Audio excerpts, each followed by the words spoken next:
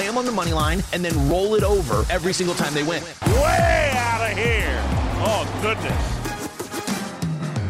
The last 7 games in which they've come in with rest have all gone under. For 3. Got it! 2.5 seconds to go. Plus 115, the price I paid for this. Yeah, I like it. Makes the catch at the 10, and he's in for a touchdown. This is Behind the Bets, the podcast. Welcome into the latest Behind the Bets podcast. The calendar has turned to September. We are taping this on Wednesday, September 1st. Football is here, specifically college football. I know we had the appetizer last weekend, but this is the full slate. It gets going actually tonight, and then a bunch of games on Thursday into the weekend. And it's awesome. And coming up in a little bit, we're going to have Erin Rynning, professional bettor. You've heard him here on the podcast a few times. We've talked NBA and also college football and some NFL as well. He's a sharp dude, bets a lot, and thought he'd be a good guest for our opening weekend, official weekend in college football. Remember, we have a ton of content on the Behind the Bets podcast feed, so if you want to go listen to some ones that still have shelf life, like Tom Hart after going to SEC Media Days, interesting. We had Jay Romano, another pro bettor, talking about his week 1 plays and some futures. We also had some NFL content. John Murray was on the podcast a week ago talking about sharp plays they've had from behind the counter, how they're positioning some needs out the Westgate Las Vegas Superbook, and Aaron Schatz did both the AFC and NFC with me in the month of August. So we've had a lot of good content out there, but we're going to get into the specific games. I have a handful of plays right now on ESPN.com's Chalk section. I've given them out on Daily Wager, but I'll rip through a few here. I want to start with ECU. This number's come down a little bit. They play Thursday night against Appalachian State. And look, I think ECU is a live dog. Jay Romano talked about it as well. They have a bunch of veterans, including senior quarterback. And App State's been a little shaky as well. And they have a new quarterback in Chase Bryce. You might remember him. He played at Clemson, then transferred to Duke. 10.5 is a lot of points for an ECU team that always seems to pull games out of the hat and have crazy plays at the end. I like myself getting double digits. It's plus 10 right now, but still, I would jump in on ECU as long as you're getting double digits and maybe a little sprinkle on the money line. That could be some fun. The game I actually like the most, and I'm kind of scared about it, and it's UMass. And everybody who listens to the pod on a somewhat regular basis knows I'm kind of the betting bully, as Matt Newman's a frequent guest here calls me. I like to bet against bad teams and just do it, right? Like Orioles season win total under. I've certainly bet against UMass in the past, but 38 is just way too many points, and I'll tell you why. Walt Bell and UMass went out and got a bunch of transfers. Their quarterback is a 6'5" from Colorado, like the University of, or Colorado University at Boulder. And then they have 2 running backs that transferred in, one from Rutgers. So a team that was like FCS not too long ago or FCS quality has some real players, and you only have to get 38. Now, Pitt's good, but they're at Tennessee the following week. Narduzzi is not a guy who's going to run up the score. He's old school. Fourth quarter, they'll bring in the oars a little bit. And on top of that, probably the best angle I have is the offensive coordinator for Pitt is a guy named Mark Whipple. He's coached UMass twice, head coach. Also, the most recent time was just a few years ago. This is not a situation where he wants to embarrass his former program. UMass has a special place in his heart.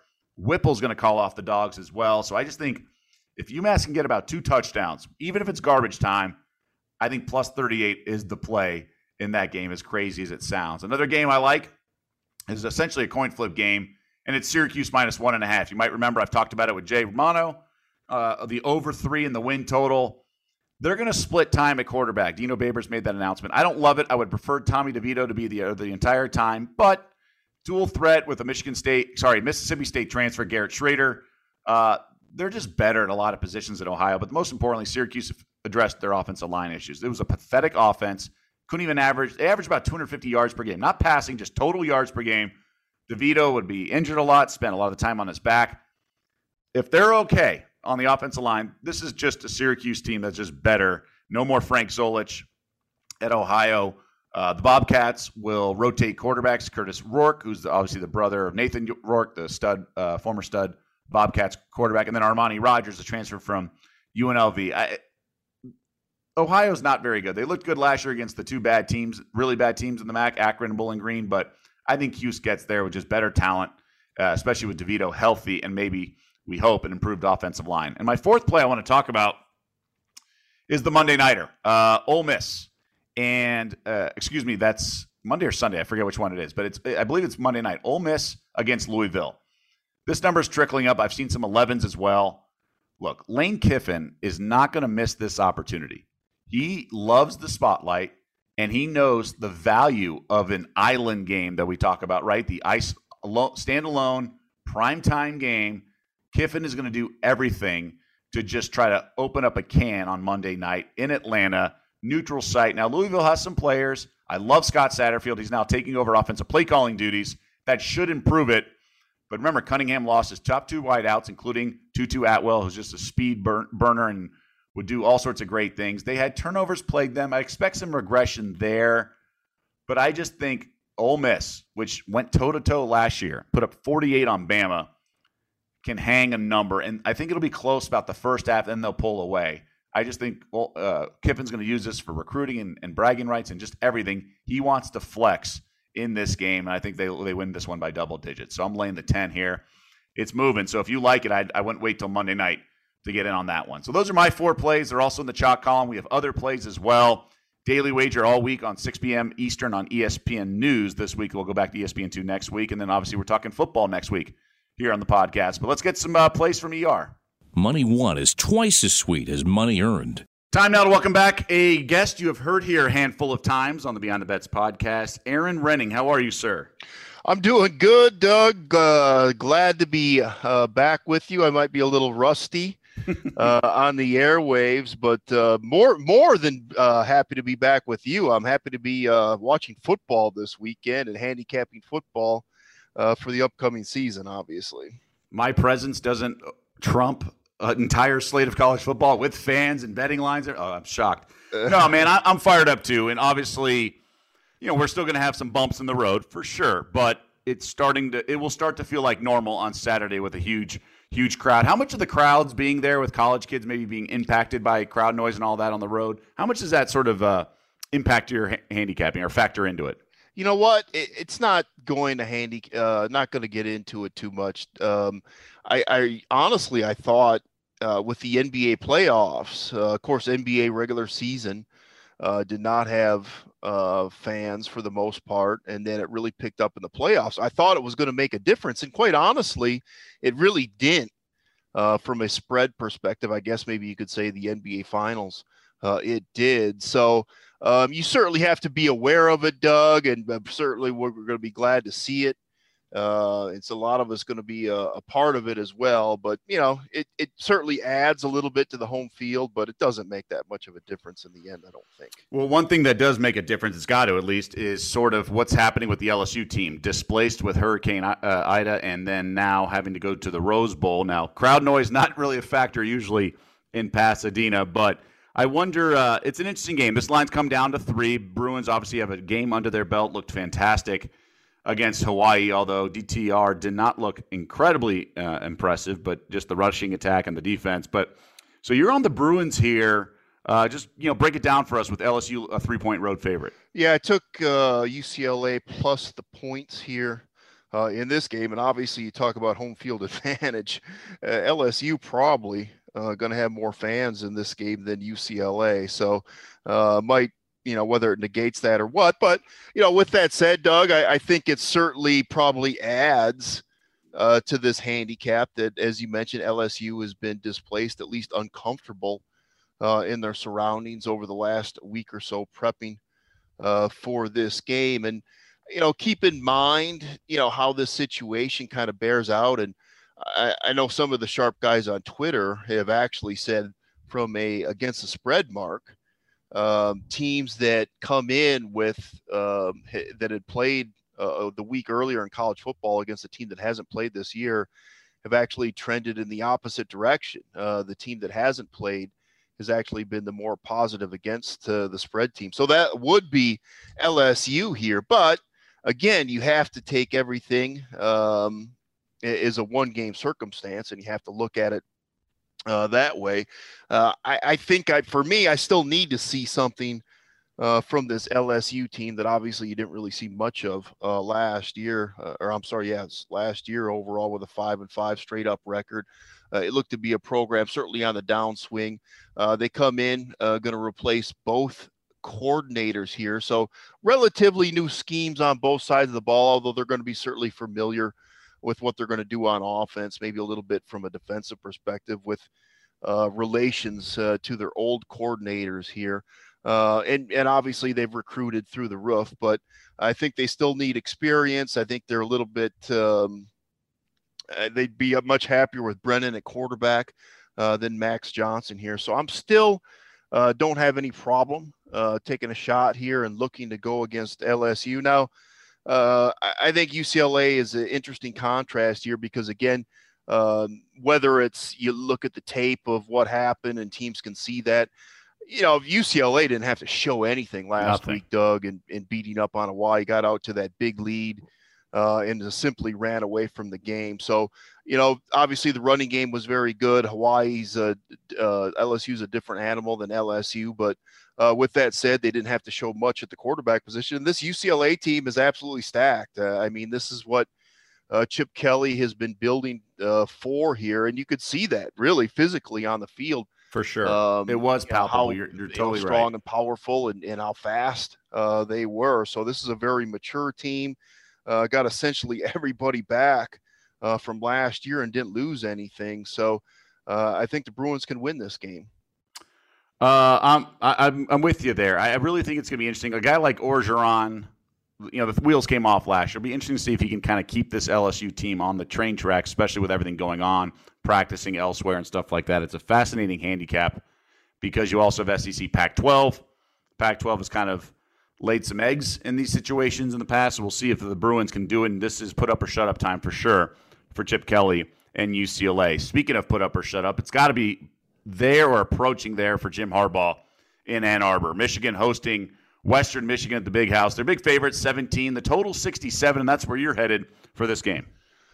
And one thing, and it's one issue and one thing to look at from last year and try to take something away and move forward and be able to profit from this year, Doug, is, essentially, the conferences played the conferences, really wasn't outside of the bowls, maybe that early game last year in September with some of these teams where they did play non-conference opponents.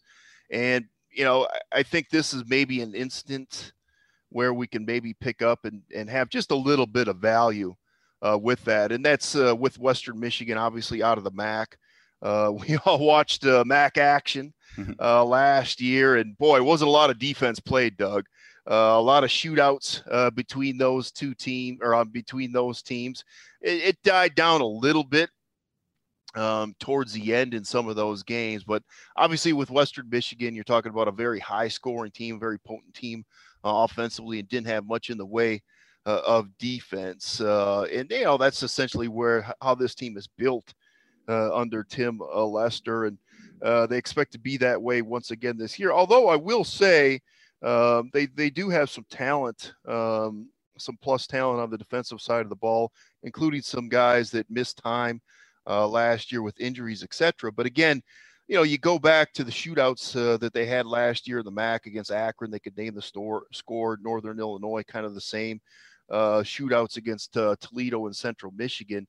I think they are going to run up into a different kind of defense here and really caliber player with Michigan. And obviously Michigan last year, nothing to write home about from a defensive standpoint with them as well. But obviously this team has the pedigree and the back class to improve immensely from how they were defensively last year. This is a team that essentially had always averaged or allowed, 4.6 yards per play last year. It was 5.6 from Michigan. They change at the coordinator position. They bring in Mike McDonald, 33-year-olds from the Ravens. I think he would come on, as he had worked with his brother with the Baltimore organization. So the talent is there. I expect this defense to improve immensely for the Wolverines and get back to that back class where they were in the past. Now, there has at least been talk from an offensive standpoint where they maybe get back a little bit to Jim Harbaugh's roots as well. They at least would like to establish the power run game. And Doug, you know as well as I do, if you try to establish that power run game, that means you're hopefully going to take a little bit more time off the clock, take some time in possessions, maybe what Michigan was 2 or 3 years ago with what they were doing offensively here. And really both teams, from a pace perspective, you're talking about a total of almost 70. And when you do that in college football, that would certainly mean one of these teams is going to play extremely fast. And that's simply not the case. In fact, from a pace perspective, I think you have two below average offenses. I don't think we see 135 plays in this game. And, for a total almost 70, and you're not going to have that many plays, I'm just not quite sure where all that offense is going to come from in a short period of time. So I thought there was value. I went under the total. All right, understood. So obviously high expectations for Harbaugh when he was signed by his alma mater, and there's certainly high expectations for Steve Sarkisian heading over to Texas. They're only 8-point favorites here against Louisiana Lafayette, and you're actually on the dog here. I did, and it's interesting because there's been dog money. This has been kind of. I guess maybe a month ago you could have saw this one in double digits. I certainly didn't get that number coming in a little bit late to the party, but last week it was down in single digits, and that's not exactly tourists, etc. Betting on Louisiana in this game, although. Remember, of course, last year, they go into Iowa State, the first game of the year, and nothing really fluky about it. As a double-digit underdog, they beat Iowa State 31-14. So they've been there, done that. Again, this is a ascending program. Billy Napier has stayed home here. Essentially, everybody returns from this Louisiana team, and they want to make waves. This is kind of their Super Bowl, if you will, to go to Texas. And again, a very smart team. I think the quarterback here, Levi Lewis, the senior quarterback, Doug. I think the first time you lived in Vegas, he might have been playing. He might have been playing for Louisiana. He's been here for a long time. There's a ton of guys. COVID changed everything, right? Like I can't believe Martinez is still at Nebraska. I'm for all that we know, Hunter Renfro's still at Clemson. It's crazy, and some of these guys. But you're right; it does feel like he's been there forever. I saw one name. I don't know if it was a MAC quarterback or certainly a quarterback, or it was the ex UNLV quarterback, Armani Rogers, still at Ohio. He had to be here, Doug, the last time you lived in Las Vegas. But anyway, Louisiana has a lot of these guys back. They've been in this program. Again, you go back to what they did against Iowa State, extremely well coached. So they're going to be prepared here. And I for whatever, Texas makes the coaching move here, I don't think it's really an ascending coaching move. For me, I think you're not getting much different here from Sarkisian, although, you have to remember that, again, new schemes on both sides of the ball. Not always easy to pull off in that first game. In fact, I've done a study, Doug, where you get these new regimes that come into college football, new head coaches. And again, you have to have new coordinators, et cetera, on both sides of the ball. In that first home game, they generally disappoint against the spread. And I usually look to go against them here. Again, if you go read the local papers, you're going to read about 20, 30 puff pieces, how everything's different, how everything's great. But in reality, when you get out on that field in game one, you get hit in the mouth and everything changes a little bit. And obviously, somewhat of a rebuild, if you will, here for the Longhorns. I'm not so sure it's a reload exactly for this program. Going to be very young at the quarterback position. Certainly have to replace some of these players from last year. And again, from a coaching standpoint, I'd much rather have Napier in this contest. So I think Louisiana comes out, plays really well, especially early. Hopefully we get some kind of lead and hang on, but I like Louisiana here plus the points. All right, that would certainly be a stunner if they got the outright win. A lot of pressure. Obviously, the budget is fantastic over there at Texas, but it'll be interesting to see how Sark does, getting another chance as a head coach after getting sort of rehabilitated under Saban, which is what Nick Saban does. Final game for you is Tennessee game. And it's fascinating to me just what's going to happen with this Volunteers season because they lost so many guys and really critical guys. These guys transferred to like Oklahoma and some major programs. They didn't just lose them to like the Ivy League.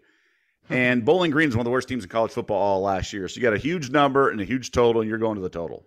Yes, I am. I played this game over the total. There's certainly been a little bit of movement. I have the market on my side. That's for sure. In this game. And, maybe some of that is addition by subtraction here for the Volunteers. Obviously, whatever they were doing wasn't working with that 3-7 record last year. And, the jury's at least still out for me with Josh Heupel as the head coach. But certainly the one thing you can say about them is they're going to be an offensive team, and they're going to run a heck of a lot of plays here. And that's going to be a change from what Tennessee was obviously doing here.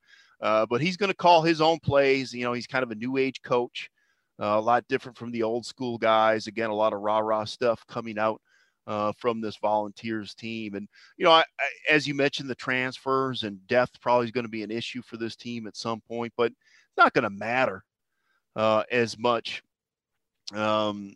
Really in this first game against Bowling Green. If you don't have the athletes out Bowling Green here, then maybe you really have some issues. But, this has been a conservative offense. You put in Joe Milton here, a guy that can make plays, obviously against, an undermanned Bowling Green defense here.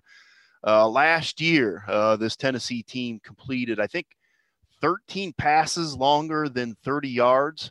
I thought that's out of like 300 passes, Doug. In their spring game, it was 5 out of 47. So this is going to be a big play team. Again, with Heupel, you look back to what Central Florida was able to do. And, and that's twofold here because it's one thing to go out and try to execute it against Florida or Alabama or Kentucky's defense.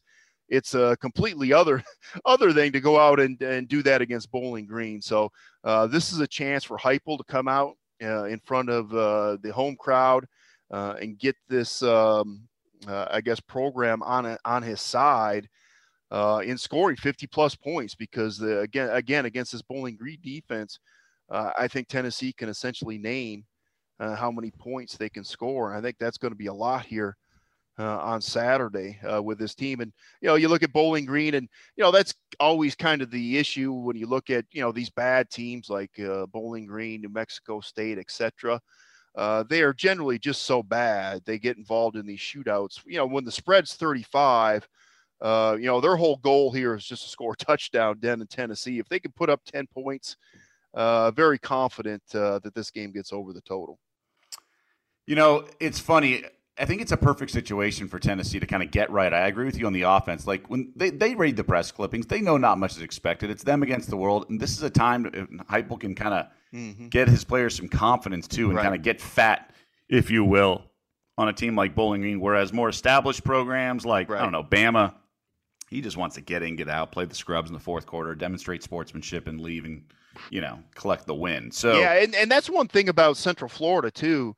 If you've paid attention to them over the years, like you're right, Alabama will come out, pedal to the metal on offense, run, go a little bit faster. And then, the second half, they'll shut it down. Central Florida was a team that generally didn't shut it down. They have their system and they play their way and, they'll play that for 4 quarters. All right, my man. Great stuff. I know we often have talked NBA, but we got a little college in last year and good to kick off the season in the right proper way. Well, I hope it's great stuff on Saturday night. No, I'm with you, man. Look, it's a long season. It's always stressful. I have to put my picks in for the column and things like that and on air and stuff like that. But, you just got to do it the way you've always been doing it. Like you said, keep firing. Yeah, I got 25 bets out there for this weekend. Mercy. So, you picked these 4, so good. I like that. Our bettors thank you for that. All right. All right, bud. Have a good one. Thanks for your time. All right. Hey, thank you. Pay that man his money. All right, that's going to do it for this edition of the Behind the Bets podcast. I want to thank Erin Rynning and everyone else for tuning in, downloading, rating, reviewing, subscribing, all that stuff. The analytics really help us. And enjoy the holiday weekend. Be safe out there. Enjoy the college football. And then next week, we have both college and NFL and it will be great to be back. And we'll have the podcast obviously returning next week to our regular schedule. So thanks to everyone. It's been a great summer. Hope all of you appreciate the content. Again, the shelf life's still out there if you want to go back and listen to some old pods that kind of preview the season, the futures talks as well. But until then, best of luck this weekend, and we'll see you back here next week. This is Behind the Bets, the podcast. You can listen and follow the Behind the Bets podcast wherever you get your podcast. Also, check out Doug Kezirian on Daily Wager, weekdays at 6 Eastern on ESPN2.